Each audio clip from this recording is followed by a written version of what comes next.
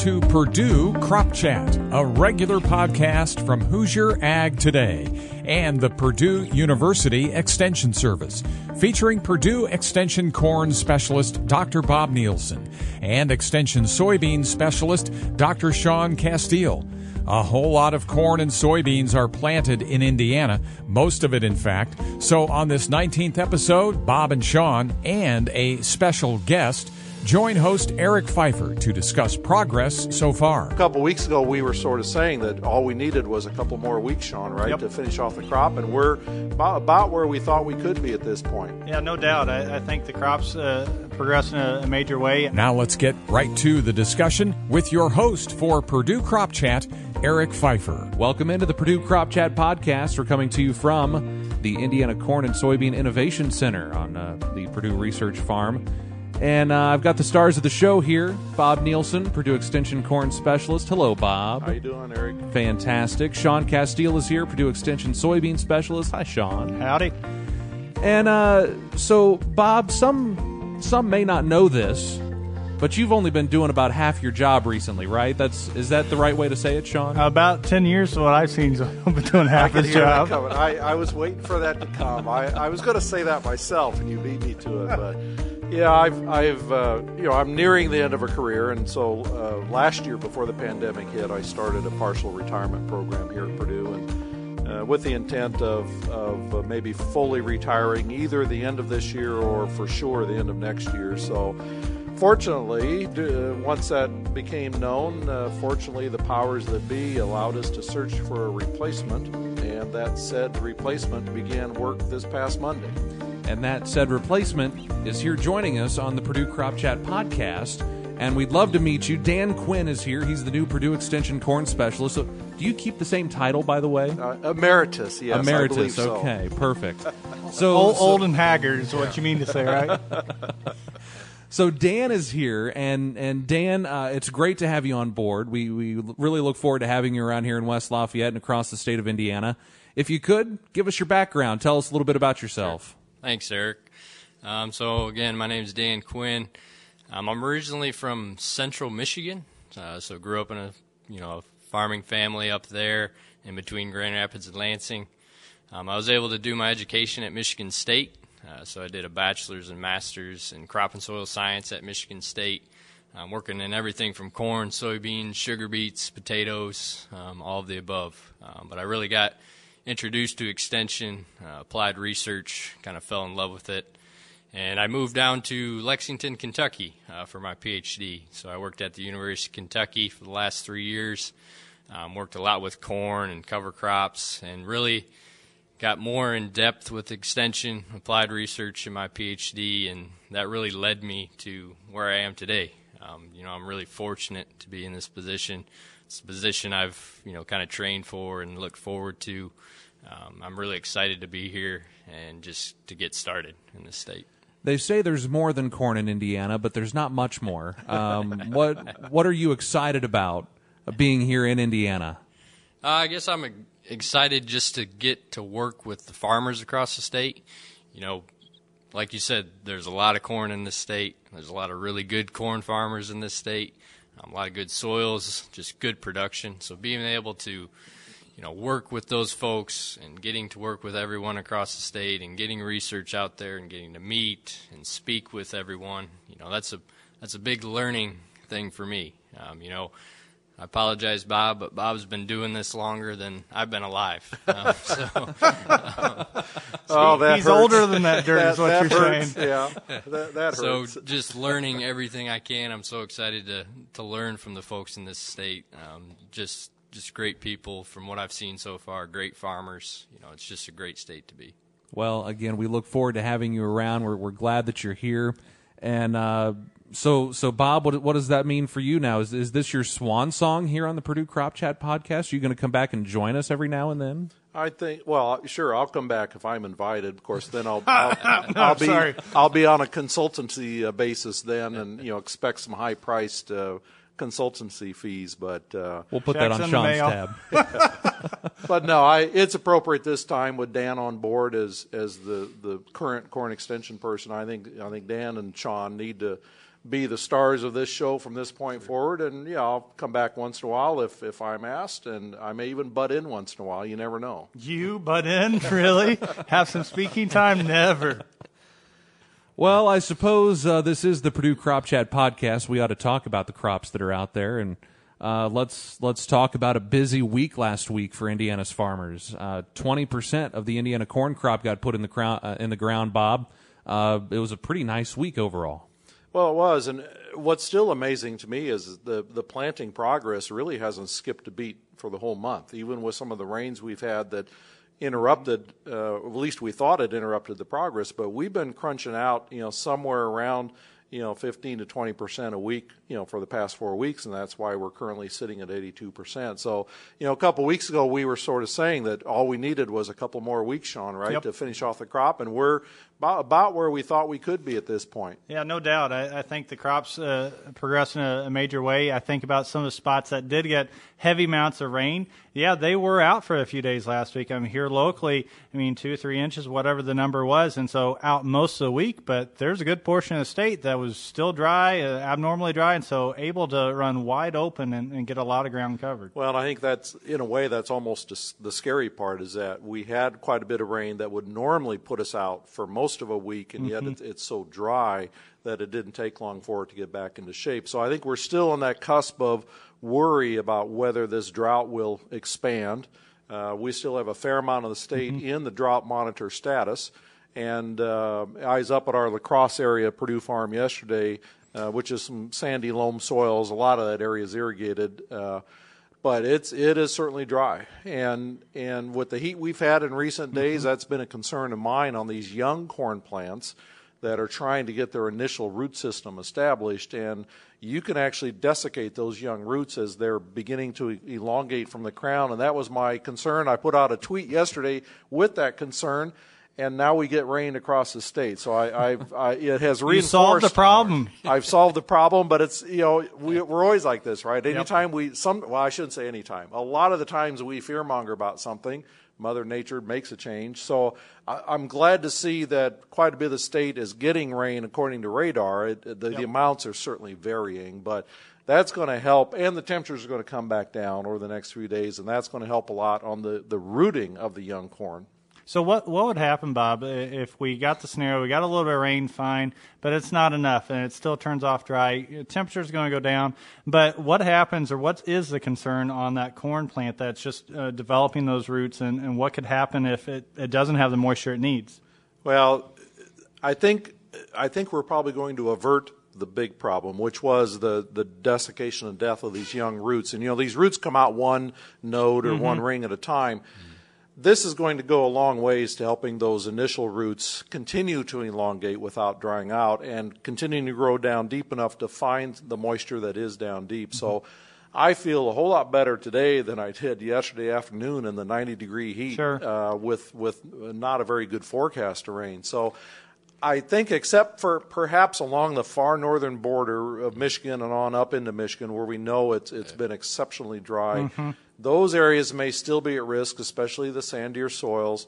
And so I think people need to be looking and scouting these cornfields over the next couple of weeks and looking for how well these plants are rooting and whether they're getting into this so-called rootless corn situation, which can ultimately lead to this floppy corn that we often talk about. But I think what we're seeing today across the state, and frankly the forecast for the next couple of days looks reasonable for showers at least. Yeah. And the lowering of the temperatures, I think we've dodged the bullet at this point in time. And now probably the next concern is, will it turn off dry the rest of the summer? Sure. And that leads into a whole host of things that you and Dan can talk about later into the summer. Sounds good. And what might those concerns be, Dan? Well, I think, as we get later in the season, as it gets, a lot of forecasts and predictions that are coming out from models and so on, is that it could potentially turn dry this year. You look at as we progress, as the corn plant progresses, as we approach tasseling, pollination, some of the issues that we could have at that time period with, throwing off the synchronization of the tassel and the pollen and just that stress at that time is just so important when it comes to yield potential. So that's something, if these forecasts are correct, coming forward throughout the summer, something to just keep an eye on. If it gets really dry, if it gets, hotter than normal, something that we'll watch and pay attention to this summer. So Dan, my grandpa, so I grew up a farm boy in Illinois, and he always said I'd rather have it dry early than late, right? And so, why do we think we need it dry early? And perhaps we should ask almost that age of a generation of a grandpa that's in the room. I couldn't help myself, Bob. So at any rate, no, I mean, if we like it dry early, what is that doing for us, Dan? I think this sounds like a PhD exam at this point, Sean. I thought I was done. Oh, well, I meant so we can kick it to the old geezer in the room. No, I think number one with that is if it's drier early, we just get more root establishment. We get better root growth. I think probably these last 4 days with the heat, outside of some of the issues Bob noticed, with potential root desiccation coming those upper soil levels, but we're able to get those roots a lot deeper, more established. If it's a lot more wet, especially in the spring, those roots just tend to not grow as much. That corn just doesn't get as good establishment.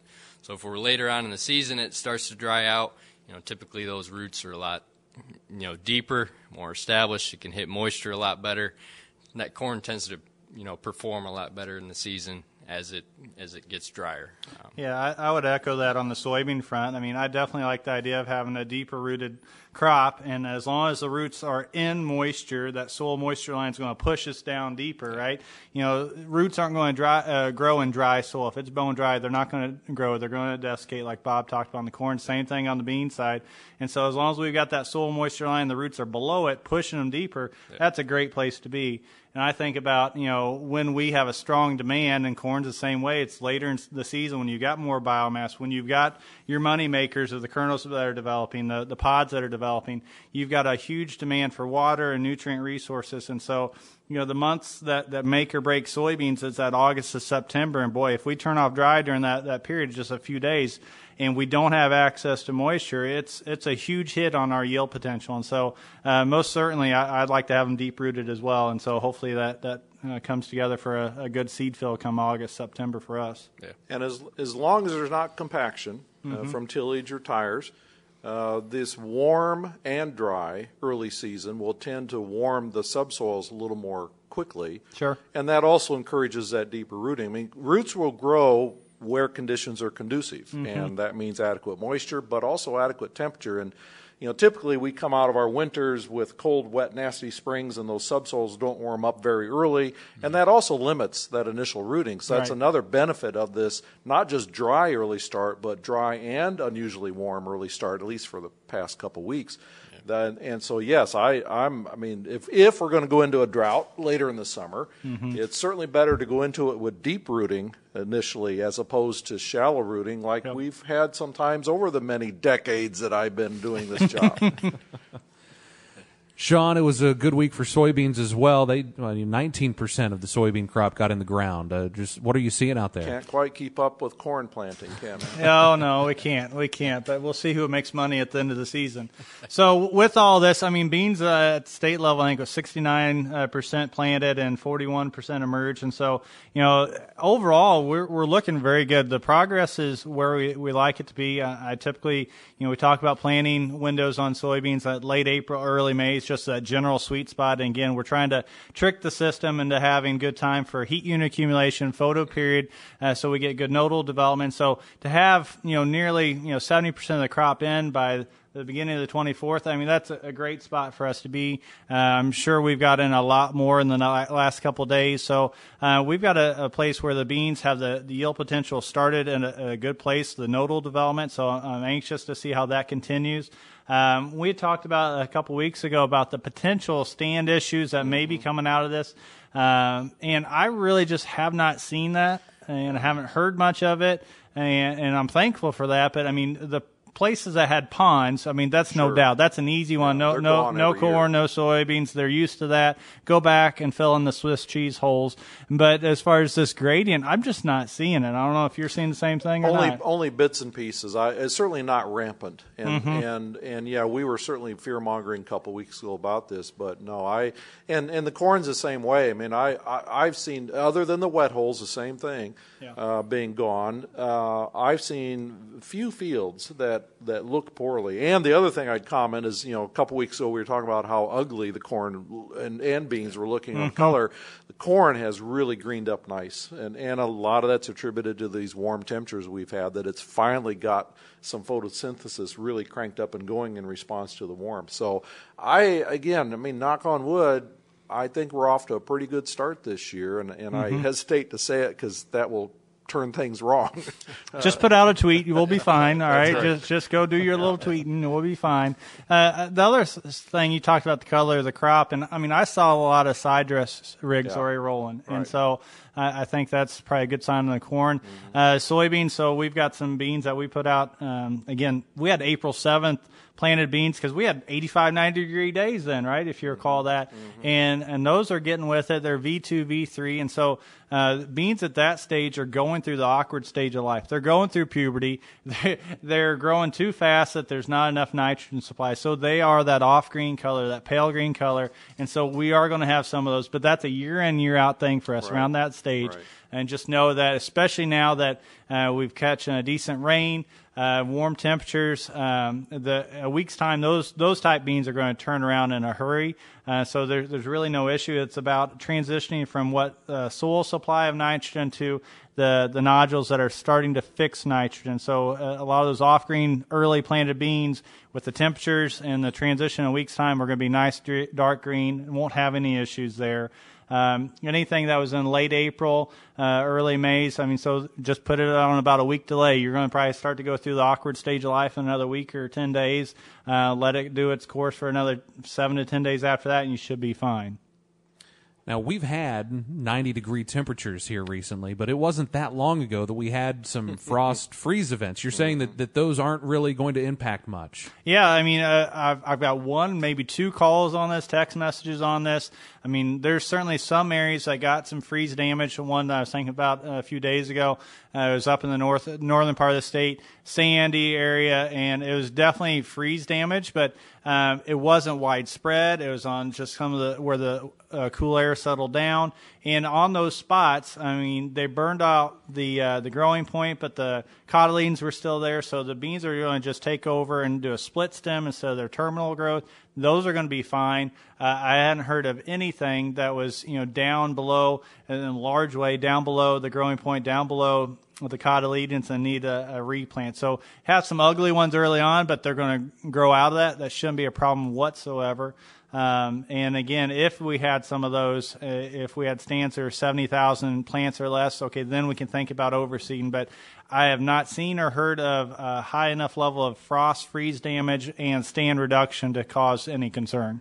You're listening to Purdue Crop Chat with Bob Nielsen, Sean Castile, Dan Quinn, and your host, Eric Pfeiffer. So things look pretty good out there. Are we thinking that there might not be nearly as much replant out there for folks, Dan?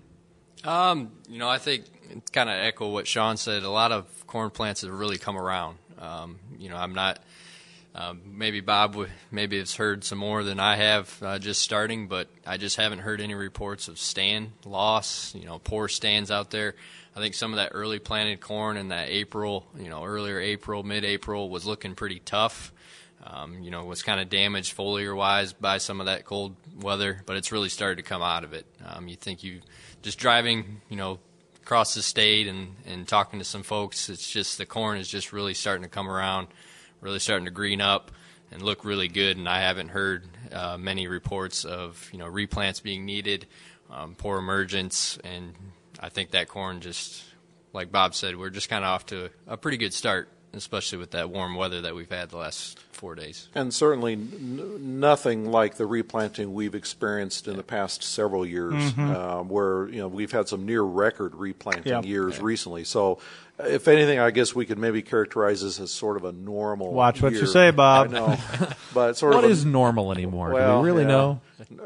No, we don't. It's not what we think it is. But again, I just think it's the usual amount of replant that occurs now and again, and it's nothing of major consequence. So, again, I think at this point, for the corn crop, certainly the next 30 days are critical because that's a lot of these plants are now going through this initial stand establishment period that ends at roughly 6-leaf stage or roughly knee high. And if that crop can get through the next 30 days in good fashion and get good rooting establishment and get that canopy as the plants as uniform as they can be, boy, that's what's really going to set us off to get through the rest of summer, because that'll be a crop that's more resilient to stress that occurs later in the summer. And in that regard, that's another reason I feel sort of good is, as you drive around the state and as we look at our own trials, it looks reasonably uniformly healthy, and that is so nice to see compared to some years where it's ugly and uneven and terrible color and struggling, and there's just not as much of that going on this year. So that's another reason it gives me hope. Well, what's fun about these crops now too is the genetics in terms of how they can respond, and even those ugly-looking years, how well they responded. That's exactly right. Yeah. So I almost feel like we're set up. It's great. It looks great. It's wonderful. And then Bob's going to exit the door, stage left, and then Dan's going to get hit with, oh crap, everything's just going south on us. Yeah. So, but I think these both hybrids and varieties can handle such extremes now. And it is nice to have a more uniform start so we don't have to contend with that as much. I dare say we were just doing a scout training yesterday, and one of the big things that I always stress, Dan, is that you dig. Get underneath and take a look and see what that crop looks like. So whether it's the floppy corn syndrome that Bob was alluding to that might be occurring, I think about the soybeans and, typically, cool, wet conditions early will be favorable for sudden death syndrome later in the season. So right now, again, I'm saying everything looks great and for it to just all hit the fan in a few months' time. But right now, I'm not as concerned with that because I haven't seen the crop go through a cool, wet period for long enough to have that kind of potential infection occur. But, I think the same thing whenever we look at the crop coming into whether the corn and the side dress and anything else. So I think we have a favorable season set up for you, Dan. So let's see how it goes. Let's hope we keep it that way. Our time is wrapping up here on the Purdue Crop Chat podcast. We'll go around the room, get some final thoughts on what folks should be looking for here. Dan, we'll start with you as we go forward. What should folks be looking out for? I think number one is a lot of folks are just getting ready to side dress their corn, set that corn up, for the future, getting that nitrogen down, and hopefully, the weather keeps and that corn keeps growing on the kind of the trajectory it's currently on. We get that good stand establishment that Bob mentioned up until V6, but I think getting on the radar of getting side dress applications out is important. Sean? Yeah, so as we look to the coming weeks, I think I mentioned the awkward stage of life of soybeans, so it's just something that we always deal with, but just be mindful of that, especially that's about the same time we're going out with post-applications, and so just know that color is going to be there and that the beans will come out of that. I think that we do need to be digging up on these plants just to make sure that we have good nodule development, so if we happen to catch some of those drier areas, we talk about on the corn side not having as good nodal development, nodal root development. The issue that comes for the soybean is how is our nodule development. So I always like to take a look at that. If that off-green color is persistent until beans that are V4, V5, then that really does start to be a concern. And so I need to be mindful of that. Dig them up, take a look. Do we have nodules that are active or not? And then we can address anything that we need to do from there. Bob, this is your chance for parting shots. If you want to take them. Yeah. Again, because the next 30 days are pretty important on finishing up that stand establishment, take the opportunities to walk these fields and scout these fields and look for problems that are occurring. If you got drones, be flying those drones and looking for problems, because one of the secrets of successful crop diagnostics is identifying the problem early so that you can get out there and actually maybe still see good symptoms, still see maybe other signs or evidence that's around. So, certainly don't just sit back and let others do the walking or for you. Get out yourself and walk these fields and spend the time, especially for both crops, but especially corn. Now that it's still short, you can still walk it easily, you can see it easily. Take the time to do it, because now is a time where a lot of the problems you'll see at the end of the season in the yield monitor often are developing in June. And so just take the time to do it. And maybe the last final thing I'd say is just something to Dan. You know, I have shepherded this crop for 40 years across the state. I think it's done well. As you say, we got a lot of good farmers in this state, so I hand this over to you and just tell you to keep shepherding the crop and keep doing good work. And I think if you do, this state will continue to move right along with good crops and good yields and hopefully profitable situations. I guess I would say I've got big shoes to fill. His feet don't look that big. His head, though, that's a different story. I've got a lot to learn, tons to learn, tons of people to meet, but I'm excited to be here and get started and kind of get into it and really help, that foundation that Bob's built over the last 40 years, keep that going and, being a good steward to the farmers and the industry. You see how he gives me respect, Sean. You see that?